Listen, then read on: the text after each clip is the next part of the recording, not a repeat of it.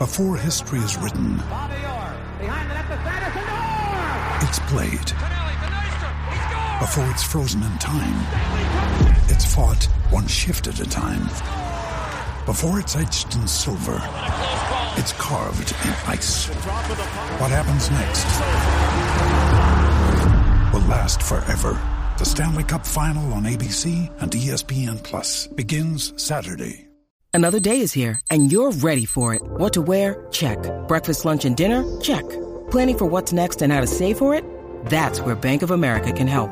For your financial to-dos, Bank of America has experts ready to help get you closer to your goals. Get started at one of our local financial centers or 24/7 in our mobile banking app.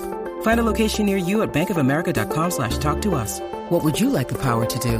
Mobile banking requires downloading the app and is only available for select devices. Message and data rates may apply. Bank of America NA, member FDIC. Turn up your volume. Because you're about to listen to The Sick Podcast with Tony Marinaro. Sports entertainment like no other. It's gonna be sick. Brought to you by Essentia, the world's only natural memory foam mattress. Beyond Organic Sleep. Cherry River Hard Seltzer.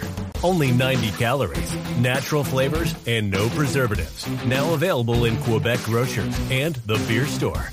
And Johnny Bootlegger's Whiskey Old Fashioned is both refreshing and authentic to the classic cocktail. Available now at Saks near you. Marinaro, the Sick Podcast, and with the Summer Olympics going on in Tokyo and the entire world's eyes on the 200-meter coming up on Wednesday, one guy who knows a thing or two about track and field and representing his country because he represented Canada at the 2000 Summer Olympics in Sydney and 2004 in Athens. He is the pride of Laval, Nicholas Macrozenaras Yasu. How's it going, Tony? Good. How are you? Very good. Happy to be on your show. Thank you for joining me. I appreciate it. When it comes to track and field, you are one of the experts in this country. Of course, you also do great work with some young athletes, which maybe we'll talk about a little bit later. But for now, if we can, let's go down memory lane. 19 years old, you qualify for the Summer Olympics in Sydney. Can you begin to put into words what that reward felt like? It was an amazing feeling. I was relatively unknown. I showed up to the National Track and Field Championships, Olympic qualifications. And it's just one of those days where I ran a personal best where it matters. And with that, I earned the Olympic standard for the Olympics. It was the deadline that same day. And the wind was perfect. The stars were aligned. I was able to run the race of my life and ran a personal best. I ran under the Olympic standard. And a couple of days later, I was officially introduced into the Olympic team, and the journey began. Paint a picture of what the village looks like. The best way I could describe it's hard to put into words because you have to be there to understand how big it is. The Olympic Village is, it's almost like saying a part of Laval. All brand new buildings. There's buses that pass every 5 minutes throughout the day for the entire 2 weeks during the Olympics that bring you to all different locations. There's the cafeteria that's massive. I would say something like the size of the mall. And it's always open. It's really unique. In fact, there's so much food over there that there's a lot of people that go to the Olympics. There's so much food, so much ice cream, and they eat, and then they gain excess weight, and it hampers the performance. So it's something to deal with. Too bad they didn't have an Olympics for eating food. I think I could probably pick up the gold in that one. But let's talk about your experience in 2000 in Sydney. You ran at 10:45, and I'm not so sure if this is accurate, but you tell me. Wikipedia says you finished 42nd out of 95. Accurate? Pretty accurate. It's a long time from now, a long time ago. I was, Tony, I went going into the Olympics with a complete wrong mindset. When I went to the Olympics, I had a whole bunch of people telling me, Nick, you should be proud. Use it as an experience, gain experience, prepare yourself for 2004, the next Olympics. You're young, you have nothing to lose. But in the end of the day, I think it was the worst kind of advice I was getting from a whole bunch of people. You're going to the Olympics. You've got to grab the bull by the horn and start competing. And I don't care how old you are, you're there, try to execute a good job and try to make the finals. But if you're just, I went back and looked at the CBC interview that I did after my race. And what I said to the reporter was, first of all, I'm glad to be here. And, you shouldn't be just glad to be there. You should be glad to participate and try to win. And going into the Sydney Olympics, I think looking back now from an outside lens, I felt like I was going there with the wrong attitude. He is Nicholas Macrozanaris. I'm Marinero. It's a Sick Podcast. You can listen via iHeartRadio or follow us on all social media platforms. The show is brought to you by Essentia, the world's only natural memory foam mattress. Go to myessentia.com/sickpod and use code SickPod for a free pillow with your purchase beyond organic sleep. You came in as a relatively unknown. Maybe you tried to put people to sleep, but there were a lot of people that were awake at the time. I have to ask you, Nick, because every time people think track and field, especially the 100 meters, and especially the podium, or especially the winner of the gold medal, people automatically associate it with steroids. When you participated in your first Olympics in 2000 and in your second in 2004, did you have the feeling that everyone around you was on steroids, or some people around you were on steroids, or the winners were on steroids? And did you ever take steroids? It was when I was in my first Olympic Games, I was 19, 20 years old. I didn't put too much emphasis on trying to think that out. So it didn't really affect me. But as I was getting involved in the world of athletics, it was kind of obvious that there was a lot of that kind of activity going on. And it's frustrating. It's frustrating because, for example, I finished 16th at the Olympics, and over time they kept samples, they retest them, and people got banned. And now I'm dropping down to 11th. And who knows? I always say the joke, maybe when I turn 70, I'll end up getting a medal. So you were clean? I was clean. First of all, Tony, if I wasn't clean, I would, as if I would tell you, right? Well, we're friends. Loaded question there, right? You ran a 10:03 back in 2003, if memory serves me well. Right. When you take a look back and you ran a 10:03 in 2003, it was in the Olympics. What was it at the time? Was it the Super Grand Prix in Mexico City? That's exactly what it was. When you take a look at that score, knowing that you were clean, do you say to yourself that if you weren't clean, that you could have ran a 990, maybe less? Possible? No, I'll tell you what I think. I feel that I've devoted my life in athletics, and I look back now and I try to pinpoint all the mistakes that I did. And I would like to tell you that everything was perfect. I've done a lot of things that were incorrect. And if I were to be able to refine and avoid certain mistakes and certain ways of approaching things and certain ways of training, I think I would have run a lot faster 10:03 clean. Now, with steroids, you got to understand one thing. Canada is heavily invested in testing. They would come to my house at 6 o'clock in the morning. They would test me. I have piles and piles of receipts. It was just never in my scope to even consider it, because I had this idea of doing well and winning a medal without. But, that was a little bit naive, because you look back now, you see a lot of that kind of activity, and it's frustrating to me because I'm sensitive to the topic, and I hate cheaters and I hate hypocrites. And when I see stuff like that, it takes away of a lot of good opportunities from hardworking athletes. despite not taking any performance-enhancing drugs, you are one of the fastest Canadian sprinters of all time, right? Who is there? There's Donovan Bailey. There's Bruni Surin, Andre DeGrasse. There's Aaron Brown and Gavin Smelly, I believe. Possibly, yes. So you're probably the 6th, 7th fastest Canadian sprinter of all time. I tell you that. It must be a pretty cool feeling, huh? It's good. It's good. But like I said, I think looking back, there's a lot of things I could have done differently that would probably have better outcome. But you know what? You don't live in the past. You look forward.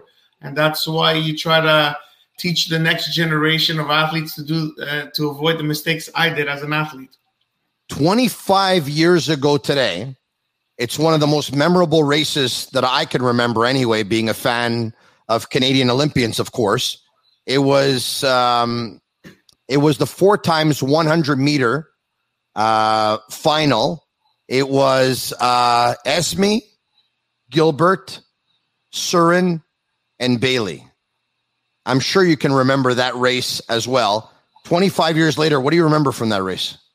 That changed my life. That week changed my life because I remember like it was yesterday exactly how it all played out. I actually watched Donovan Bailey with my mother in the living room break the world record and win the gold for Canada in the 100-meter sprints. And Tony, it sounds like a movie, but I immediately went outside and I started running on the streets. And it was a 16-year-old kid. Now, keep in mind, back then, internet didn't exist.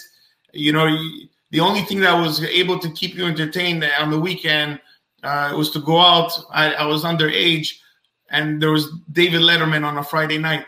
But besides that, the only thing that I had, I spent a lot of time dreaming and thinking. Bleu Nuit on a Saturday night. And Bleu Nuit, of course. Don't forget Bleu Nuit.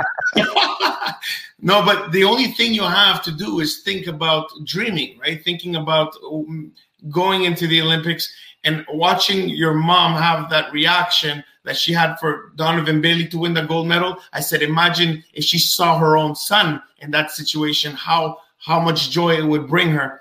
So it was a special night. It changed my life forever.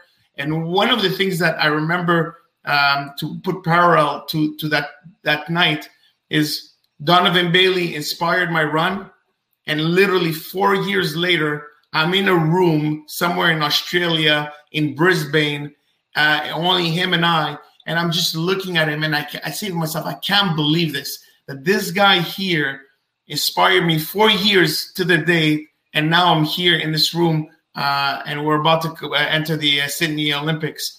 An amazing moment and the power of TV, I guess, right?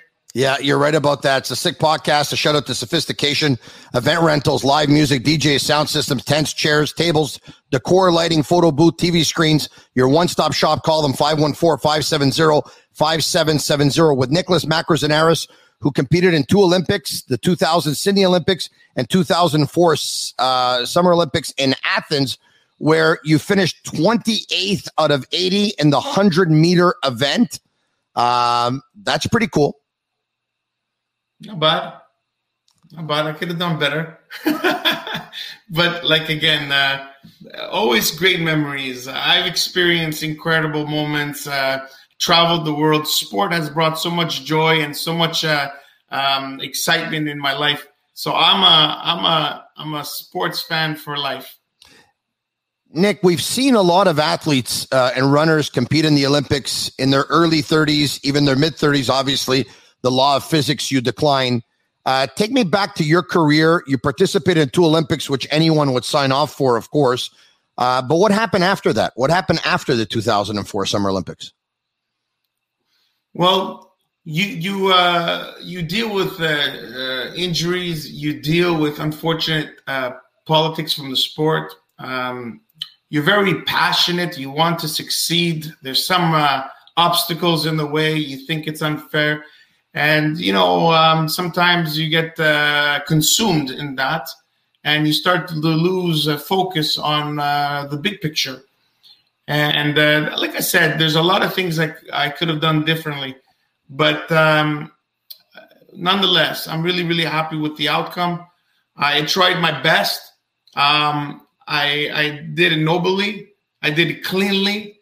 One thing that I always kept reminding myself is, I said to myself, leave no regrets on the track, because the last thing you want to be is 40 years old and having regrets. It's a miserable place to be. And I honestly could tell you that I'm a very, very happy and content person. I did whatever I was able to do with the best of my ability, the talent that I got from my mom and my father. And that was the best I was able to do. And I hope that I was able to bring happiness while people were watching me and cheering for me.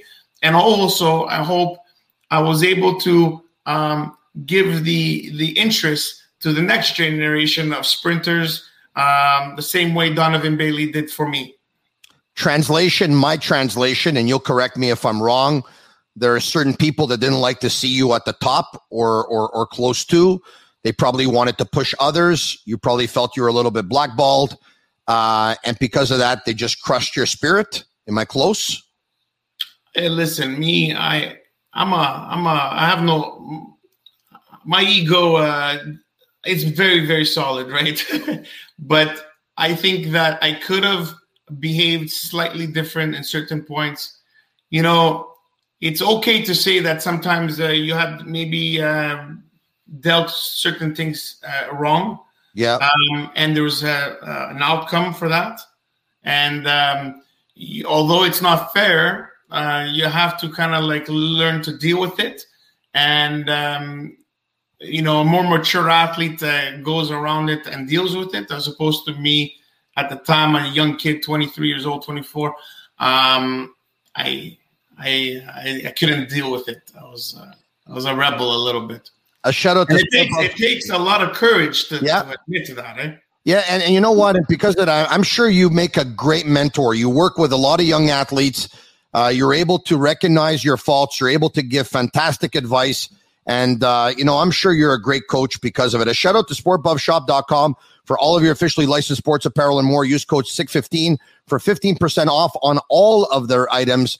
Any sport, you look it up and you'll be able to find some of their apparel. With Nicholas Macrozanaris, you can listen to us on iHeartRadio. Follow us on all social media platforms. Can you begin to explain the pressure of the Olympics? Simone Biles is an American gymnast who at one point in the Summer Olympics in Tokyo said, I need to pull away for my mental health, and she needed some time off. She's since returned and actually won a bronze in her final event. But can you begin to explain what she was going through, what Olympians go through? Because with all due respect to hockey players who play an 82-game season and basketball players who play an 82-game season and football players who play, 16 games, and the list goes on, and baseball will play 162. This is one event or it's two events, and in some cases, it lasts 10 seconds with the weight of the entire country on your shoulders. Nick, correct me if I'm wrong, but even from afar, I find it suffocating. Or am I too soft in thinking that? It's a good question. And, it's a sensitive topic to me because there's a lot of information that's not being revealed. You have to kind of dig into it to try to understand what exactly happened with Simone. For me, my definition of an Olympic athlete is an athlete that has a lot of discipline, an athlete that could go through a lot of stress, physical and mental, an athlete that is very disciplined and consistent with every single day working and one step closer to their overall objective. And an Olympic athlete is also an athlete that's able to go at the Olympic qualification, have the eye of the tiger, go out there, deal with anxiety, deal with stress, and go out there and execute and qualify for the Olympic team. Now, for the viewers that are watching, you have to take into consideration there's 40 million Canadians. There's only 2 spots to qualify, and it's every 4 years. So your margin of error doesn't exist. So in order for you to qualify and perform and get to the Olympics and win a gold medal, you have to put everything into place and deal with anxiety and deal with mental stress and deal with all that stuff. And that's what makes an Olympic athlete. What happened now is Simone went to the Rio Olympics. She won 4 gold medals, 2 bronze medals, if I can remember correctly. And she was going into the Tokyo Olympics. But this is what happened. Her medical file from the WADA was hacked and compromised and leaked. And we find out now that she was an exemption on some kind of medication that helps you stay focused. That's something that's extremely important to mention because that's a banned substance, but she got a medical exception and she was allowed to use it. The problem, they don't talk about this. The problem is in Tokyo, in Japan, that drug is a complete banned substance. It's considered like cocaine. You can't bring it into the country. And there's a very sensitive topic for the Japanese culture because the reason it's banned, it's almost like speed that helps you stay super focused. And for people that have attention deficit disorders. And they would give these drugs to kamikazes during World War II. So they take that drug seriously and they completely ban it. Now, Simone went to the Olympics and she can't have that medication with her. And we found out now from leaked documents that she had an exemption 4 years ago and she was using these drugs. Now, an Olympic athlete should be able to deal with anxiety. And if you need medication or any kind of medication to deal with certain things, then you're not an Olympic athlete. You should stay home. And I take it personal because over the years, I was the one that was affected because I was the one that was dealing with the demons of being on the stress that you're talking about. Do you understand what I'm saying? So to say the least is that I don't have any, I don't feel sorry for athletes like that. I just feel like Hold on a second. Let me ask you this though. Shouldn't all athletes maybe be able to have the use of this medication, and it probably shouldn't be a banned substance if we can all agree that mental health issues are sick, not weak? 100%, I understand, and I'm not sensitive to the fact that there's some people. It's a serious problem, and it's a problem that a lot of people deal with. And I'm not suggesting if she's having that problem or she's not having that problem. Absolutely not. You know, I think I don't want to come across as a person that doesn't care about people who are going through this stuff. You're saying she was granted a privilege when others were not. Right, but whether she needed it or not, that's a discussion to have. What you're asking is, should we leave all athletes have access to these medications? Well, during my era, this is something a lot of people don't like to talk about. During my era, antidepressants was not a banned substance. But they start realizing X amount of athletes were all on antidepressants. Why? Is it that bad to go to the Olympics? Is it that depressful? So they find out that stress. If you feel good, you sleep good, you train better, you perform better, you're happier, your overall, your mood, everything's just better. So that's an edge. They start taking that until they put that also in the banned substance. Where do you draw the line? In the end of the day, you have to be a super athlete. And just like I dealt with so much stress to try to compete at the highest level, when you're taking any sort of medication that could be deemed as performance enhancement, whether it's physical or mental, I don't approve. I don't approve because I was victimized. And if you had a daughter that competed with Simone 4 years ago at the Olympics and she finished second, and you find out now through leaked documents that she was on that kind of medication, you might have been a little bit frustrated right now. Maybe. He's Nicholas Macros-Anaris. I'm Tony Marinaro. It's the Sick Podcast. All right. The 200-meter final goes Wednesday. Aaron Brown has a shot at it. So does Andre DeGrasse.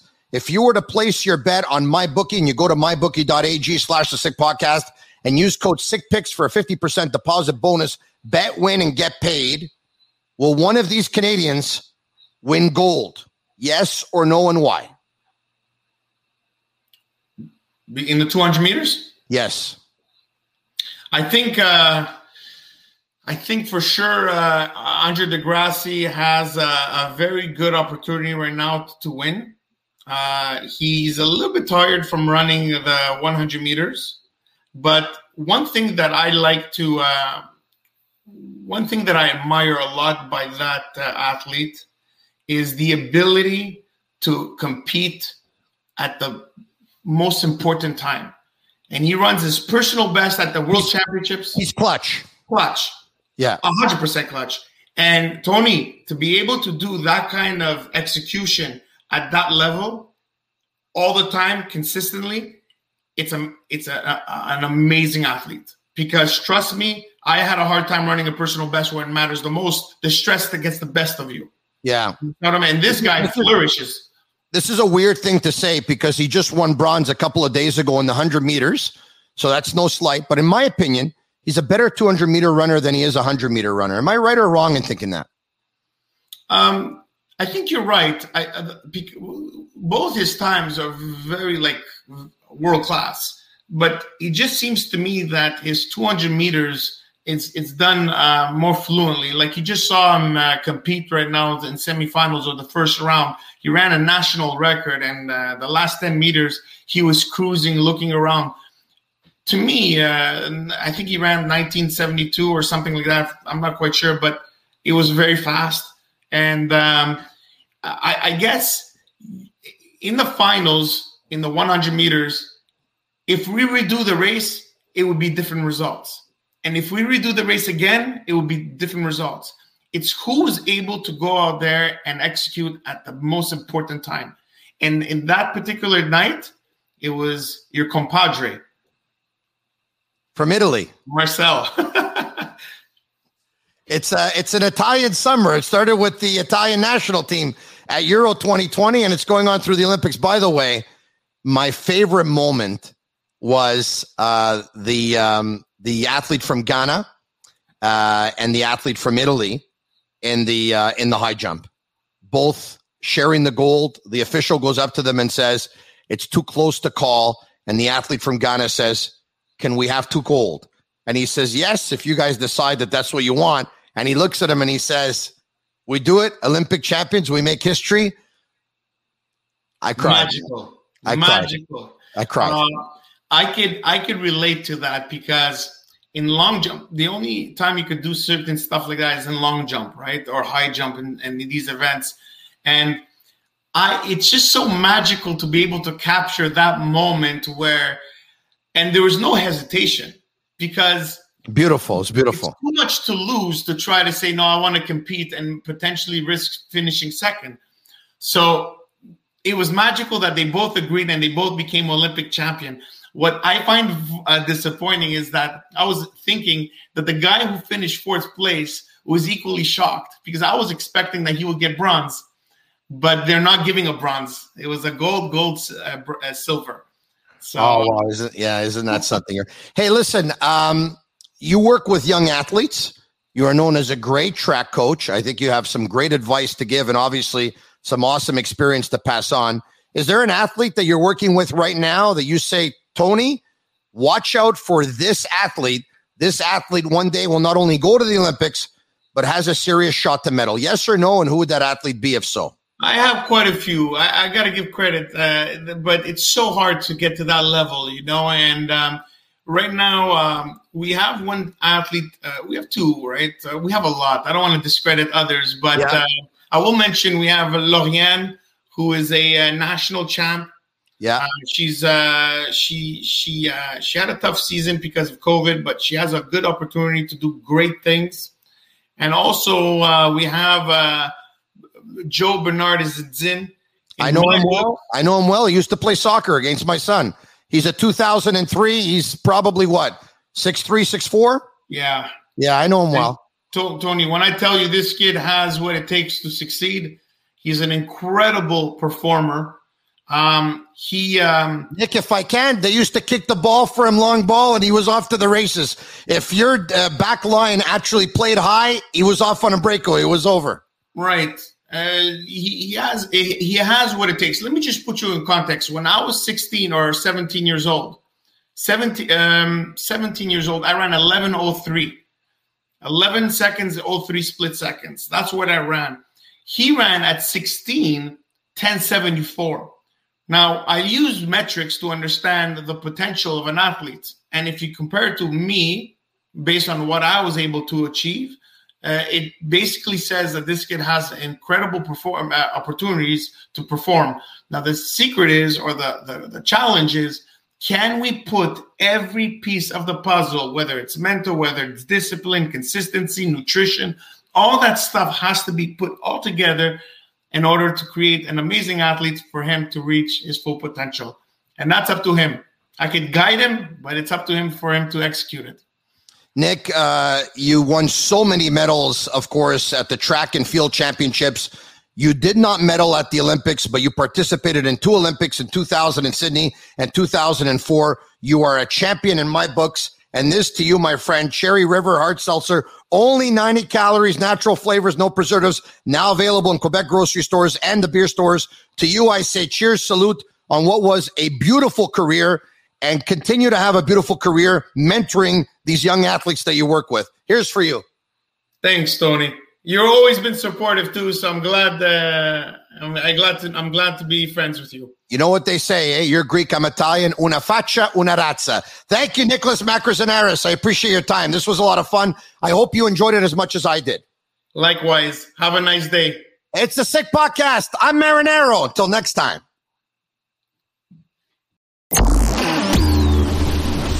And that's a wrap. Hope you don't miss us too much until next time. Follow the Sick Podcast on YouTube, Instagram, Facebook, Google Play, and Apple Podcasts. The Sick Podcast is brought to you by Essentia, the world's only natural memory foam mattress. Beyond organic sleep. Cherry River Hard Seltzer.